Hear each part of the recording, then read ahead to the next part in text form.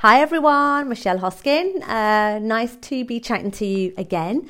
I hope that you're enjoying the podcast series that we're running.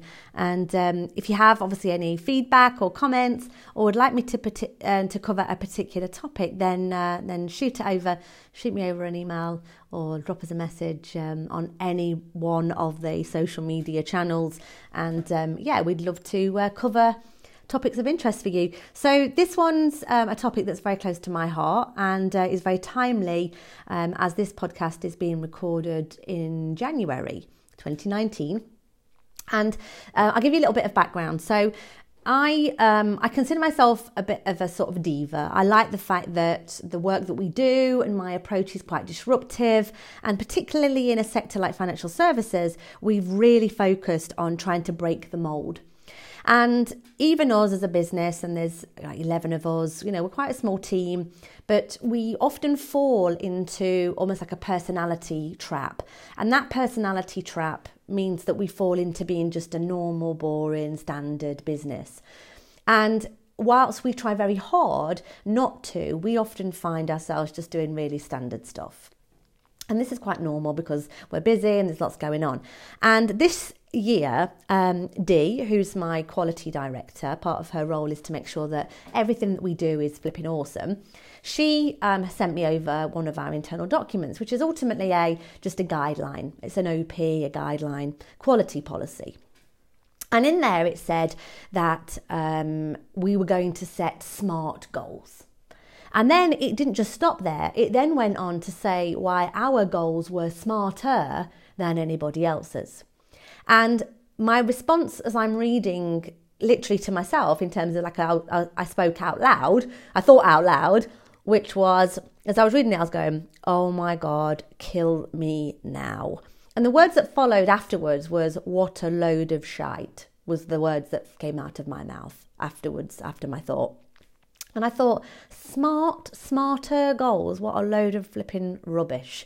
So I instantly kind of dived into my laptop and started typing away, almost in a response to Dee. And I came up with the fact that ultimately our goals need to be badass. They need to be big, bold and brave. There's nothing smart or smarter about our goals. And quite frankly, there shouldn't be anything smart or smarter about your goals either. So I just wanted to share with you what my badass goals stand for. So first of all, they need to be, the first B is big, bold and brave, and they need to be exactly that. Why bother setting a goal that's smart? Nobody did amazing things by setting smart goals. People who put their necks on the line, that put their head above the parapet, that went for it, that went all balls out. These are the people that made amazing changes and added amazing amounts of value to themselves, their colleagues, their team, their work, the world in general. So they need to be big, bold and brave. The A stands for attached. And I've written down, I want to read it out to you. If the goal doesn't secure a positive move towards your bigger and higher purpose, then we shouldn't be doing it. So fundamentally, what we're saying is every single goal you set needs to get you closer to achieving whatever it is you're trying to achieve. So almost sense check every goal against, is it attached? Is there a purpose to it? Does it get us closer to achieving something that's greater than ourselves maybe? Or, setting up a new business? Or is it worth it? Is it going to send us closer to what we're trying to do? D, is it disruptive?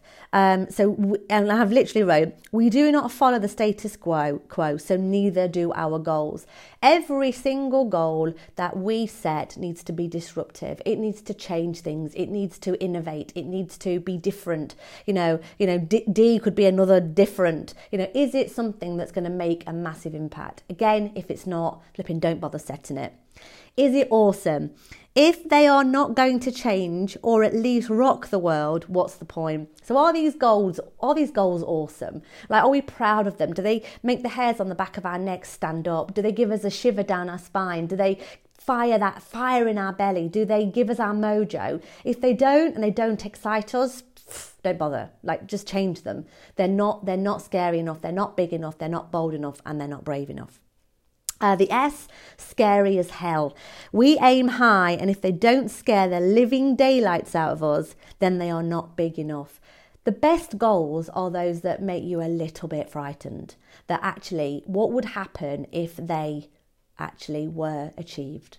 Like the result, the impact, the value, whatever it is, whatever word you hang on that, are these goals as scary as they can be? A little bit of terror and a little bit of adrenaline and a little bit of fear is an amazing thing. So just think about, are they scary? And one obviously which suits our business perfectly is the final S, and it's sparkly. Are they shiny, attractive, inspiring, and at every opportunity sprinkle a little bit of magic? Do they?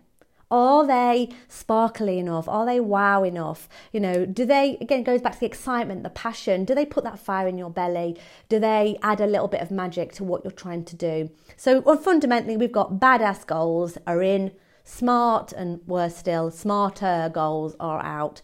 For a business that's trying to innovate, be creative, for a person that wants to have an amazing life, push the boundaries and go for wow, badass goals are the only way to go. Short, sharp, sweet. I hope you've enjoyed it, and I hope you can single-handedly set and literally annihilate every badass goal that you set.